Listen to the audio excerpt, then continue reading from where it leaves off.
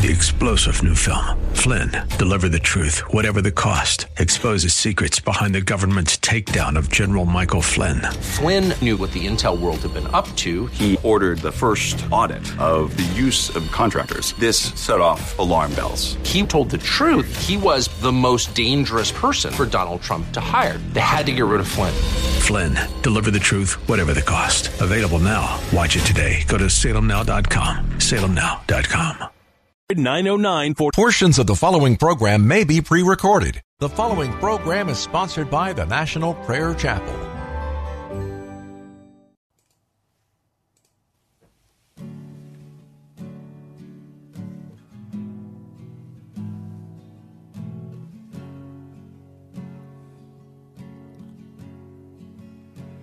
There is a judgment greater than anything you've ever known. It won't be long. Your life will pass by as a vapor, and you will stand before the judgment seat of God. And every secret deed and thought, every wrinkle, every spot will be in view. Before the one who knows all things, the Lord of Lords and King of Kings, you know, the one you never knew. While you have breath, you have a choice to make in life. Turn away from your sin and believe on the risen Christ. You can find peace in Him from the judgment that's to come.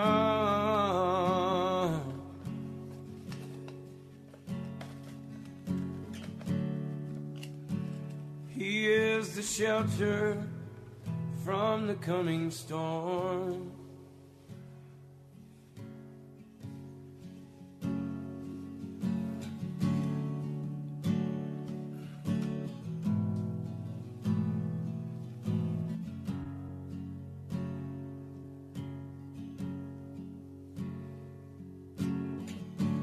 All creation shakes at the mention of His name.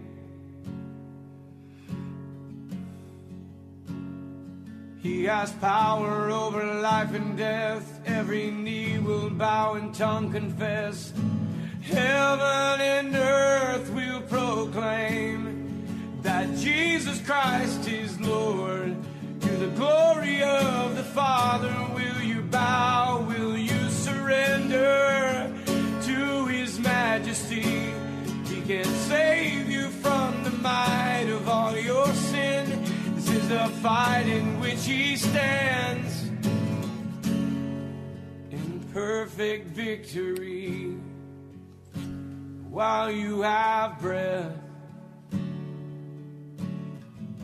you have a choice to make in life. Turn away from your sin and believe on the risen Christ.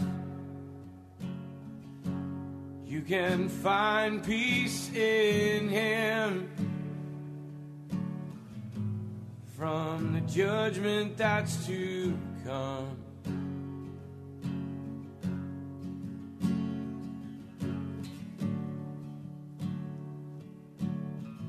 He is a shelter from the coming storm. While you have breath, you have a choice to make in life. Turn away from all your sin and believe on the risen Christ. You can find peace in Him from the judgment that's to come.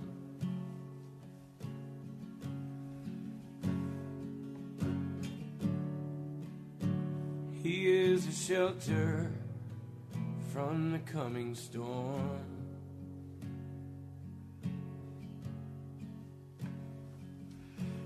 He's the only shelter from the coming storm.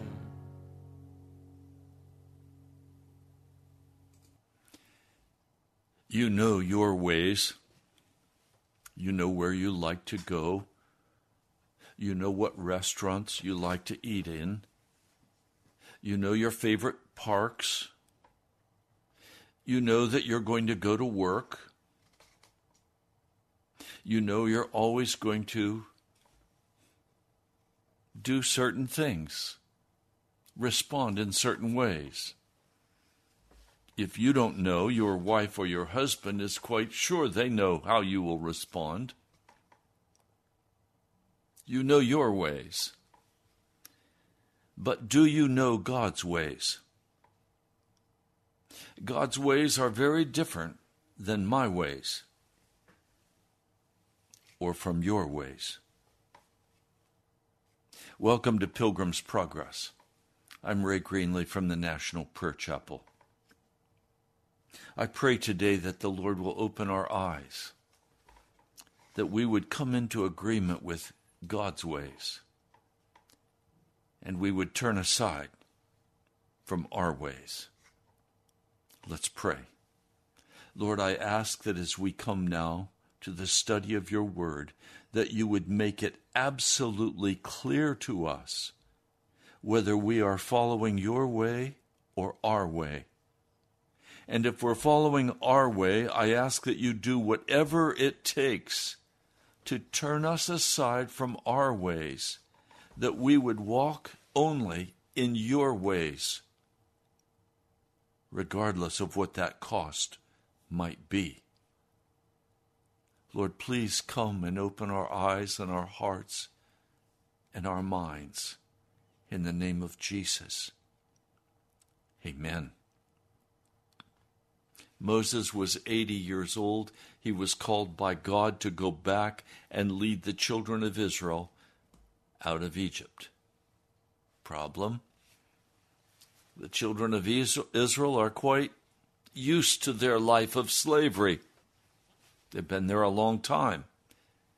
They have slowly worked out a relationship with Pharaoh and his slave drivers.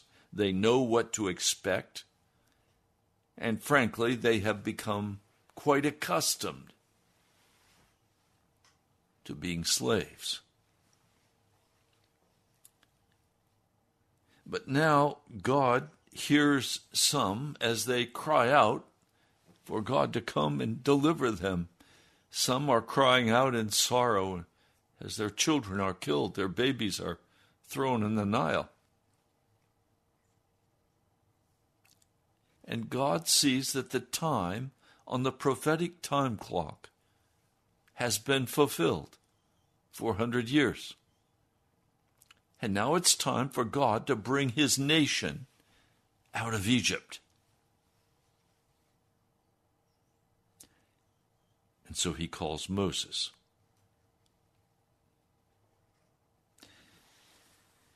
When they hear that the Lord is concerned about them, that he has seen the unjust treatment they have received, when they begin to understand that God intends to do something about this, they bow down before the Lord and they worship him. Now Moses and Aaron do as the Lord instructs them, and they go to Pharaoh, and they say to him, "The Lord, the God of Israel, says, 'Let my people go, that they may hold a festival to me in the desert.' And Pharaoh answers, 'Who is the Lord that I should obey him and let Israel go? I do not know the Lord, and I will not let Israel go.'" They argue with Pharaoh, but he is firm. He will not release them. he is going to keep his slaves. Now, I want us to see something that is going to be disturbing for some of you. I want you to see that the same ways of God happen over and over in the Scriptures. But in this instance, Pharaoh responds in a normal, evil way to this command of God. In verse 5, this is Exodus 5, verse 5, "Look, the people of the land are now numerous, and they are stopping them from working." That same day, Pharaoh gave the order to the slave drivers and foremen in charge of the people, "You are no longer to supply the people with straw for making bricks. Let them go and gather their own straw, but require them to make the same number of bricks as before. Don't reduce the quota. They are lazy. That is why they are crying out, 'Let us go and sacrifice to our God.' Make the work harder for the men so that they keep working and pay no attention to lies." That's a standard answer of the devil when you decide to get serious about Jesus. Now, many of you who are listening to this broadcast care about Jesus. You care about the Christian faith.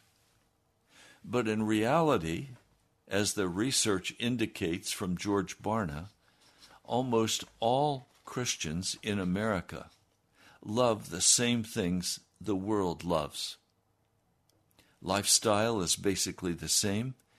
They spend their money the same way. They go to the same places for recreation. They go to the same bars. They go to the same places and do the same things as the world does. Now, if Jesus is going to come and call us as a church in America into revival, there is going to have to be a dramatic change in the way we spend our time, our money, and our energies. And now, instead of saying, "I'm too tired to go to church, I'm too tired to go pray, I have other things I need to do," instead of that, your whole attention is going to be focused on, what does God want from me? And how do I begin to walk in that? But what brings about that change? Painful difficulty. Painful difficulty. As soon as a man or a woman says in their heart, "I am going to serve Jesus Christ, no matter what it costs, I'm going to serve Jesus," that person is facing a bitter attack from the enemy. And times are going to become very difficult for that person. And if it doesn't become difficult quickly, it'll come in degrees, so that that person will finally say, "I better not go here. I better not do that. I don't have time to do that. I'm going to have to think about this commitment to Jesus." One young man that I spoke with, he said, "I don't think God is fair. I want to follow him, but he makes everything harder. When I decided to follow him, my life became very painful." Why? I thought when I came to follow Jesus, my life would smooth out, and I would have those things I need for livelihood, a job. He had just lost his job. He was on the edge of losing his housing. Things were becoming very painful for him. He said, "The devil's telling me it's because I'm trying to follow Jesus, that I'm being very foolish and I need to turn away and stop. Just go back and live your normal life." I said, "Yep, that's his standard ploy. when you decide you're going to honestly and seriously pursue Jesus. Now, please hear me. Some of you are very religious people, but you don't seriously obey the word of Jesus. When was the last time you read carefully the Sermon on the Mount, the Beatitudes, and the whole Sermon on the Mount, and then said, okay, I will obey everything Jesus has told me to do in this Sermon on the Mount, because it is the manifesto of the New Testament church? Have you read it? Are you willing to walk in obedience to everything you find there? Oh, I know. One man, a very famous preacher, if I identify the name, you would instantly know him. He says, that Sermon on the Mount is not for the people today because it's impossible. It's for the millennium, and then the church will walk in the Sermon on the Mount. Wrong. How about wrong? No. It's for today. As you read the New Testament and you hear, do this and do this and do this, do you do it? No, we live a comfortable lifestyle in America. And I can tell you now, God is in the process of doing to the American church the same thing he did to the children of Israel. It is his intention to take the church out of the world and cause us to no longer touch any unclean thing. And he intends to do that. Sexual sin is part of what Paul identifies in Romans, the first chapter, that will become very flagrant. Every kind of unclean thing will happen. And perhaps you've been taught, young man or young woman, that masturbation is not sin. Yes, it is. God directed that sexual activity be between a husband and a wife only, not between yourself and yourself, and not sodomy, and not oral. Pardon me, I have to speak very plainly to you. The Holy Spirit is going to say, stop. Don't do this wickedness anymore.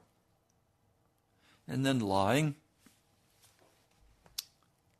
protecting yourself with a lie, being cowardly, not stepping forward and doing what you know God has called you to do, not walking steadily in the Spirit, but bouncing here and there, always on the move, always discontented, never happy, always concerned, always fretting, always filled with anxiety. That's not the life of Jesus Christ. That's a life of a person who is refusing to obey because God's way is not their way. So what happens? Make the work harder for the men so that they keep working and pay no attention. So suddenly, something will come up, and you're supposed to be working on Sunday morning, or you're supposed to be working on Thursday night. You can't come to Bible study. You can't come to church. It's too far away. It's too inconvenient. I can't drive that far. Are you kidding me? One man I spoke with, when my pastor was alive, when my father in the faith was alive, David Wilkerson at Times Square Church.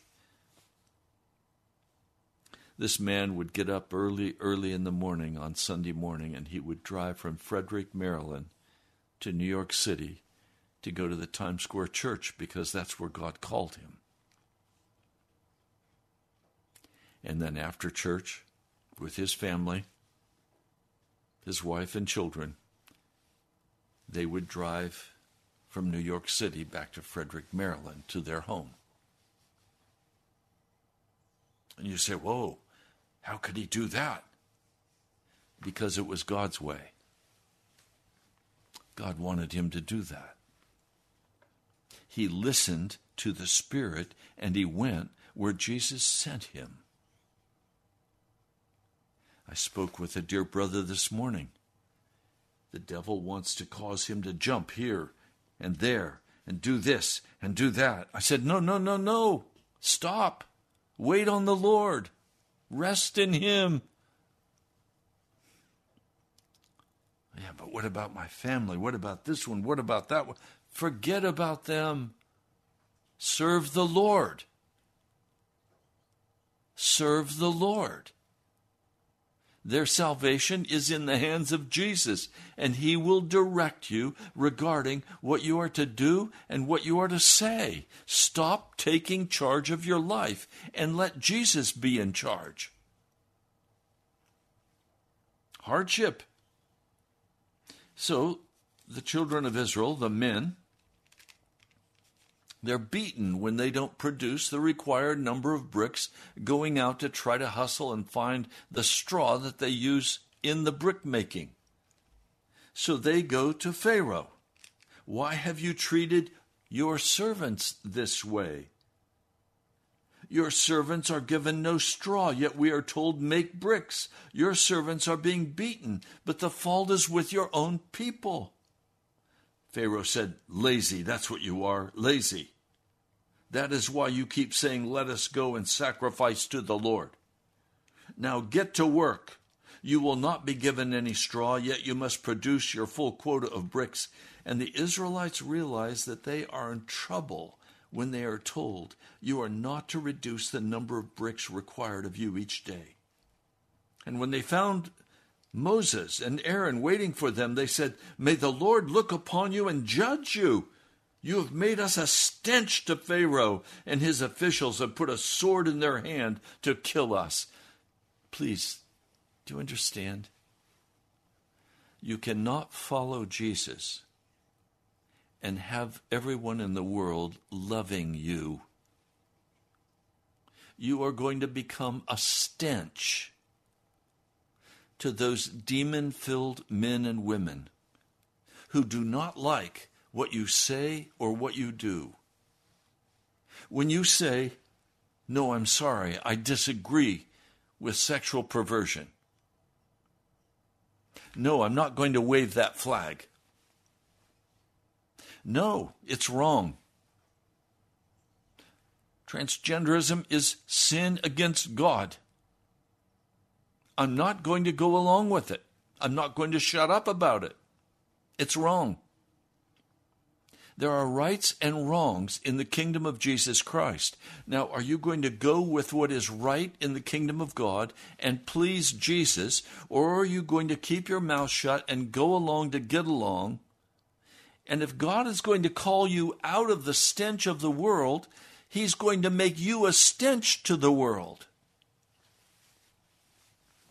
Now, I can tell you this very plainly. A lot of people don't like this broadcast. And they tell me, they let me know, is that okay? Yes, I don't want to be accepted by the world. I don't want to have a grand following of people who are filled with darkness.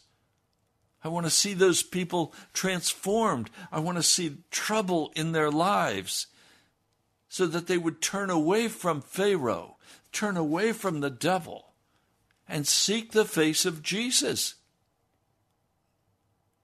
But I know people,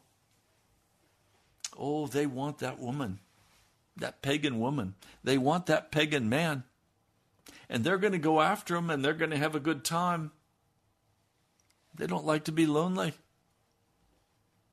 They don't want to be a stench to those people who they want the approval from.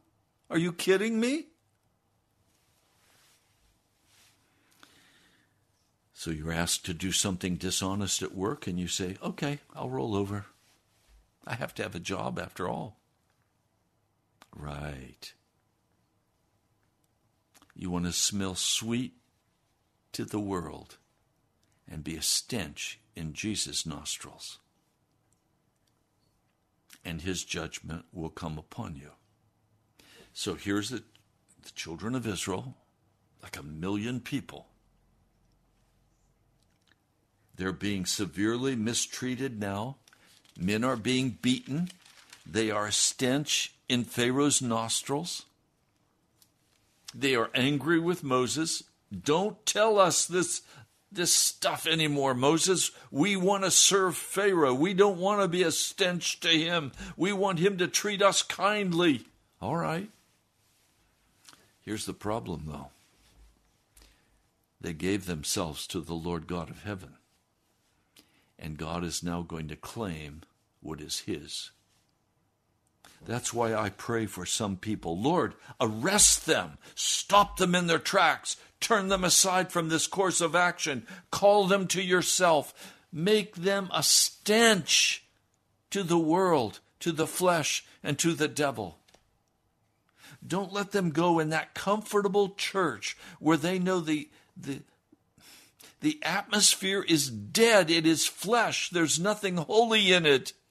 Don't let that person go in there and everybody fawn over them and say what a wonderful person they are because of the money they put in the offering plate or the way they play at the band or the way they do this or that. Lord, stop them. I pray, Lord, let your will be done in their life just as your will is done in heaven. You see, when God begins to call his people out of the world, he begins to cause great dissatisfaction between their heart and the world. And he begins to cut off the favor of the world as he begins to pour out his favor. Whose favor do you want? Do you want God's favor? Or do you want the world and the world's friends? Do you want their favor? Who do you want to have loving you? Do you want the world to love you, or do you want Jesus? You can't have both. Now, what God does is very interesting. And I'm going to tell you now, I will show you this week, God is going to do the same thing to his church that he did to the children of Israel. And the effect will be to make many very, very angry. But it will also cause the remnant to rise up and say, I want Jesus no matter what the cost, and I will serve him.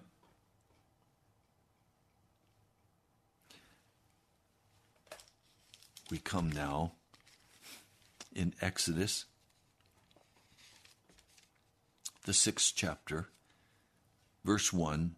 The Lord said to Moses, now you will see what I will do to Pharaoh. Because of my mighty hand, he will let them go. Because of my mighty hand, he will drive them out of his country. And God also said to Moses, I am the Lord. Oh, I am the Lord, and I will bring you out from under the yoke of the Egyptians. I will free you from being slaves to them, and I will redeem you with an outstretched arm. But the children of Israel would not even listen to him because they were so discouraged, because the bondage was so cruel. Now, please hear me when I say this. God is going to bring the children of Israel out of Egypt, whether they want to come or not.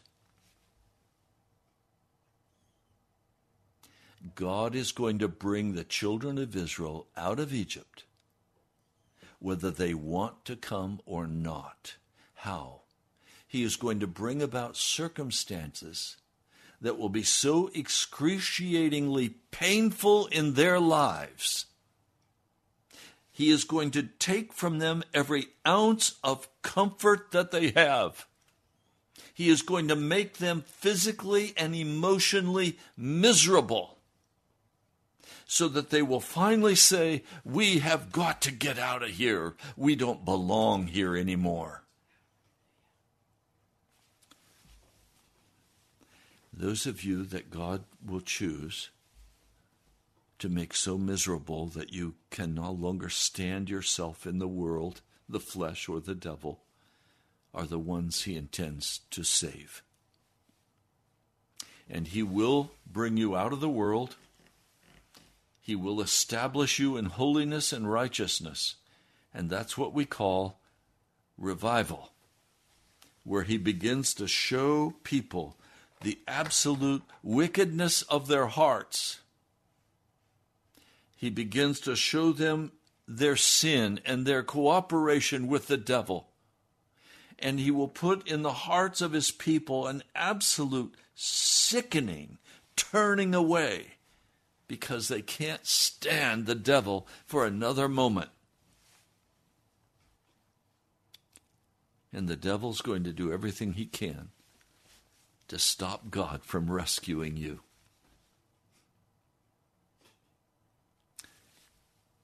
You're going to have to be still and know that God loves you. And he's going to bring you out. He's going to rescue you, and it is the work of God. It is not flesh. It's not something you have to do. It's not something you can do. It's something God does. If I haven't said this to you recently, please let me say it. The work of salvation is God's work. It's not by works. It's by faith in the blood of Jesus. And it's faith that works. It's faith that regenerates you. It's faith that totally changes you into the likeness of Jesus.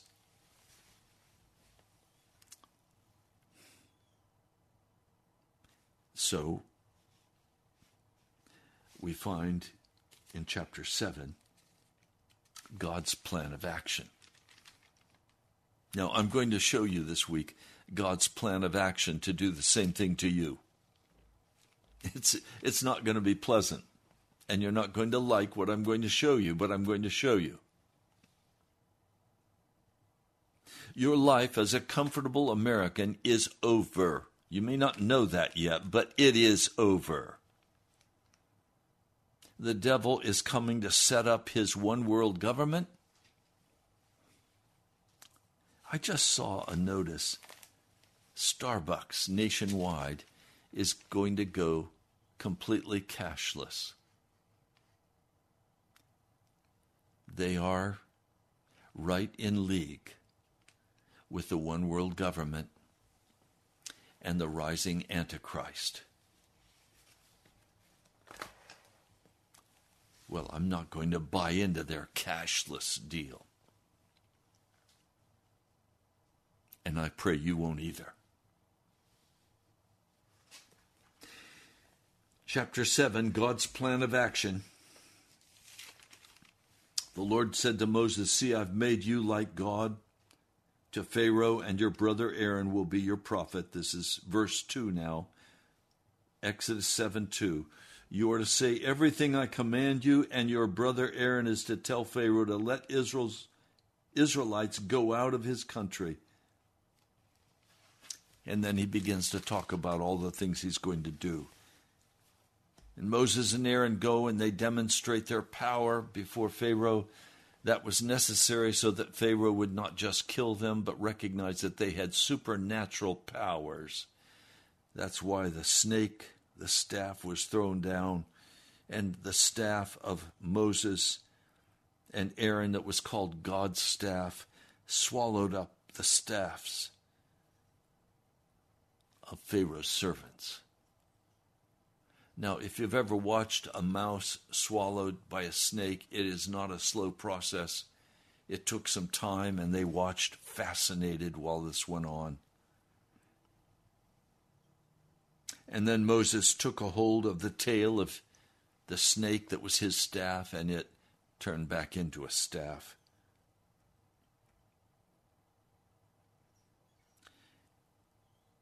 And then he warns them, I'm going to turn the water of the Nile into blood. The fish in the Nile will die, The river will stink. The Egyptians will not be able to drink its water. And the Lord said to Moses, tell Aaron, take your staff and stretch out your hand over the waters of Egypt, over the streams and canals, over the ponds and all the reservoirs, that they may turn to blood. Blood will be everywhere in Egypt, even in the wooden buckets and stone jars. And Moses and Aaron did just as the Lord had commanded. And blood was everywhere in Egypt. Now the Egyptian magicians did the same thing, and they brought even more blood.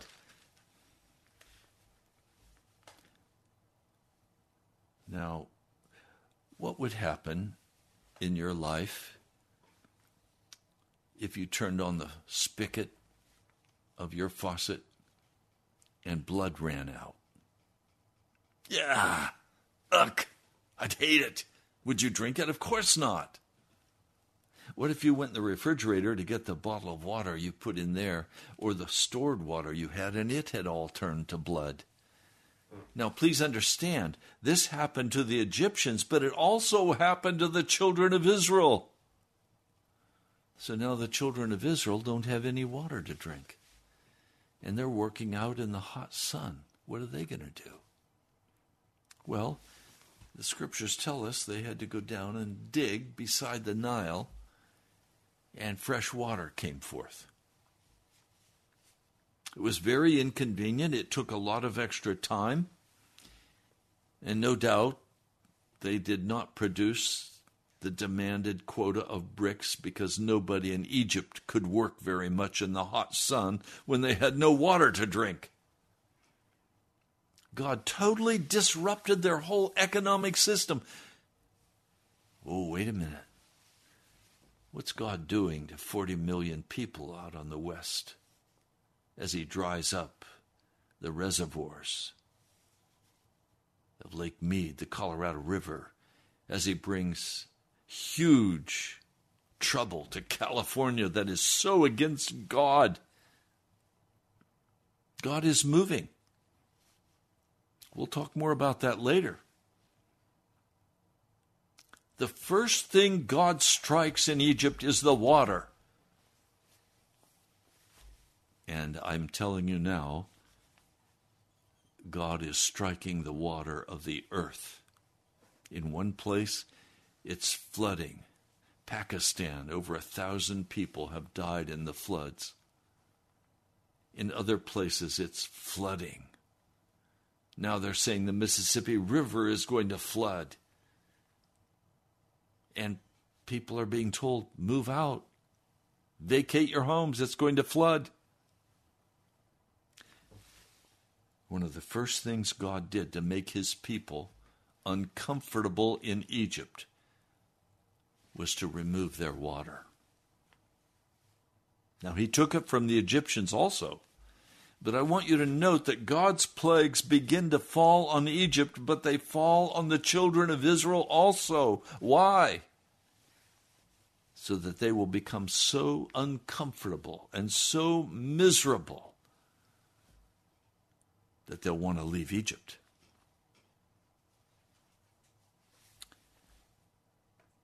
"7 days passed after the Lord struck the Nile. And the Lord said to Moses in chapter 8, verse 25,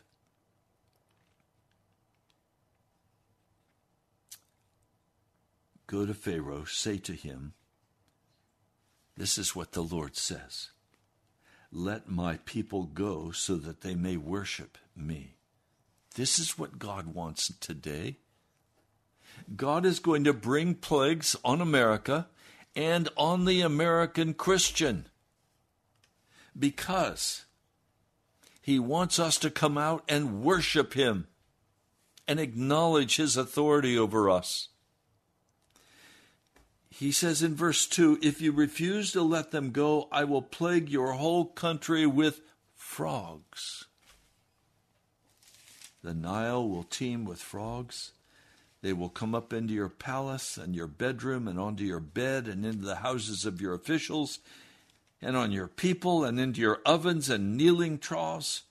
The frogs will go up on you and your people and all of your officials. The Lord said to Moses, "Tell Aaron, stretch out your hand with your staff over the streams and canals and ponds, and make frogs come up on the land of Egypt." And Moses stretched out his hand over the waters of Egypt, and the frogs came up and covered the land. But the magicians did the same thing by their secret arts. They also made frogs come up on the land. Okay, God says, let the magicians of Egypt help me make the people miserable. Let them multiply the judgment that I'm going to bring upon them. Do you understand yet?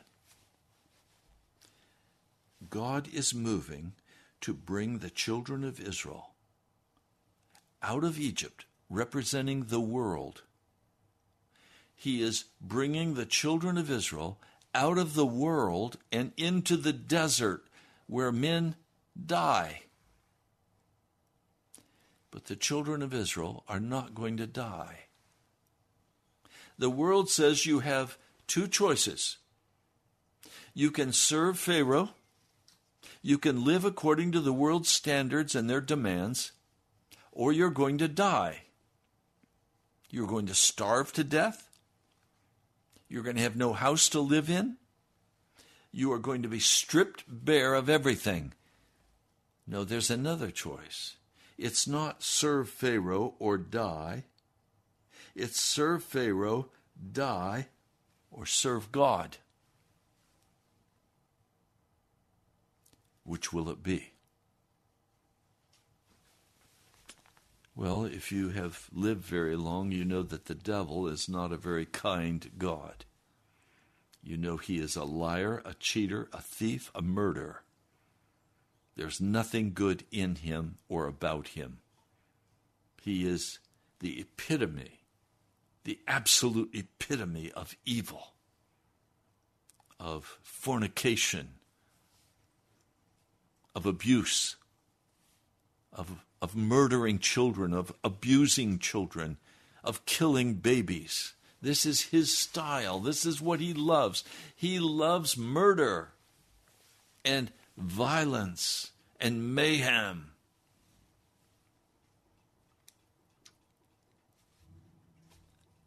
So the people must choose. And the frogs come into their homes. Frogs are dirty things to be in your house. They look great out on the pond singing their songs. Just stay there.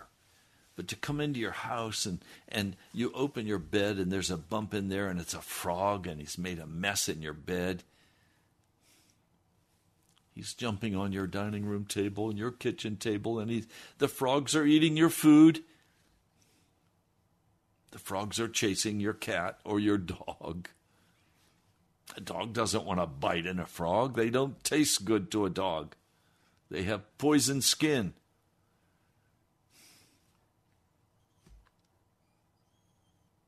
Now, Pharaoh, he is disgusted. Get these frogs out of here. So Pharaoh summons Moses and Aaron and says, "Pray to the Lord to take the frogs away from me and my people, and I will let your people go to offer sacrifices to the Lord." And Moses said to Pharaoh, "I leave it to you the honor of setting a time for me to pray for you and your officials and your people, that you and your houses may be rid of the frogs, except for those that remain in the Nile." Tomorrow, Pharaoh said. He should have said now. Pray right now. Now, do it tomorrow. Then we'll know it wasn't by accident. Please. There are no accidents with God. There is no chance with God. There's no fate with God. He is a God who is conscious and aware, loving and caring, and he will determine when things will happen. Moses replied, "It will be as you say, so that they may know there is no one like the Lord our God. The frogs will leave you and your houses, your officials and your people. they will remain only in the Nile. And they said, ah. And I'm sure they breathed a great sigh of relief. But God was not going to let them go so easily. And he was not going to let the children of Israel go so comfortably. The frogs were not going to go hopping out of their homes and down to the Nile. No. Moses cries out to the Lord about the frogs, and the frogs died in the houses, in the courtyards, and in the fields. They were piled into heaps, and the land reeked of them. So God first takes the water from the children of Israel. He makes it blood. Then he brings frogs into their homes, and they're totally unclean. And then they all hear, tomorrow the frogs will be gone. The word passed, the frogs are going to be gone. We can go back to normal living. No, you can't. They're going to be a stench in your nostrils. So they collect them, and can you see some young boy out collecting the frogs, not even wanting to touch them, piling them in a pile, and they begin to stink in the sun? This was a stinking mess. So he takes their water, and now he pollutes their air, and he pollutes their homes. Do you understand? God intends to do whatever he has to do to make the children of Israel so miserable in their loyalty to Pharaoh that they will want to leave. And you remember, I read back here, let me turn back to it very quickly. It's a very telling statement. Oh, let me find it quickly for you. It's in the 5th chapter of the book of Exodus.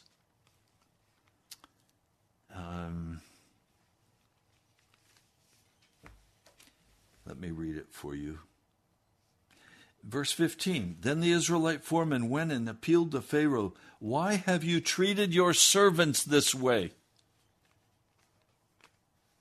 Well, their self-identity is as slaves of Pharaoh. That's who they are.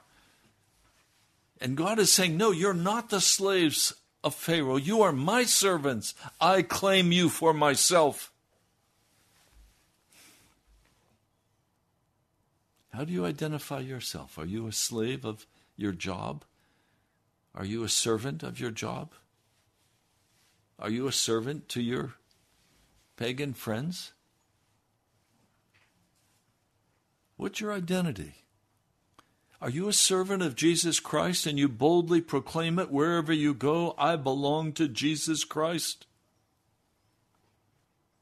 Well, God is in the process of bringing about in your life, even as he brought about in the life of the children of Israel, such circumstances that they were utterly miserable and had to change their loyalty from Pharaoh to the great God, the I Am, to the Lord.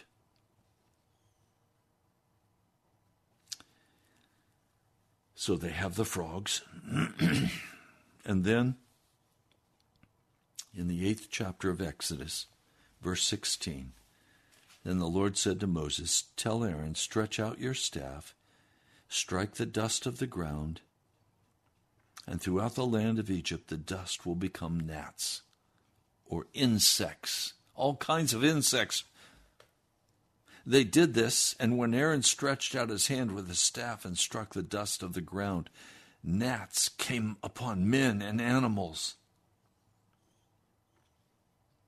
Gnats, lice. All the dust throughout the land of Egypt became gnats. And when the magicians tried to produce gnats by their secret arts, they could not. And the gnats were on men and animals. And the magician said to Pharaoh, this is the finger of God. But Pharaoh's heart was hardened. He would not listen, just as the Lord had said. Uh-oh. Now the children of Israel The stench of the frogs is almost gone. And now they're covered with gnats. You know, gnats bite. You've been bitten by gnats? Buzzing around your head, buzzing here and there. You can't get rid of them. How do you swat them? The lice getting in your hair. Filthy, dirty. This is what happened to the children of Israel so that God could cause them to be so upset that they said, we've got to get out of here. We don't have water to drink. It's turned to blood. Look, the frogs are in our beds. They're in our kitchens. They're defiling everything. They're making everything unclean. And now their personal bodies are unclean with the gnats and the lice. Their skin is crawling. They hate it. Their comfortable life in Egypt as slaves. I speak with hyperbole. They are done. They want out. Now, the Egyptians are still going to get the flies and the insects. The livestock will die. The boils will come. None of this is going to touch the children of Israel. Hail and lightning will come and destroy all the crops. The locusts will come and eat everything. Darkness is going to come over the face of the earth. And the eldest son is going to die because they are not covered by the Pesach of God, the covering wing of Jesus. The Lord is going to spare the children of Israel many of the plagues, even as at the end of time, Christians are going to be spared many of the plagues that will come upon the earth in the wrath of God against unrighteousness. But let's be very clear. You're not going to get a secret whisking away in some secret rapture. That's nowhere to be found in Scripture. Is there a rapture? A catching up? Yes. And we'll talk more about that tomorrow. Oh, my brother, my sister. You want to follow Jesus? You're going to face a very dangerous time. Is it worth it? Oh, yes. For I love Jesus. His is the sweetest name I know. And I will be for eternity grateful for his saving me from this wicked world. Well, we're out of time for today. I want to thank each one of you who has helped us cover the cost of radio for this month. Radio is paid for the month. We have one more day. I'm very grateful for the way you've stepped in. Some of you have not. I pray that God will move in your hearts. I love you. You've been listening to Pilgrim's Progress. I'm Pastor Ray from the National Prayer Chapel. I'll talk to you soon.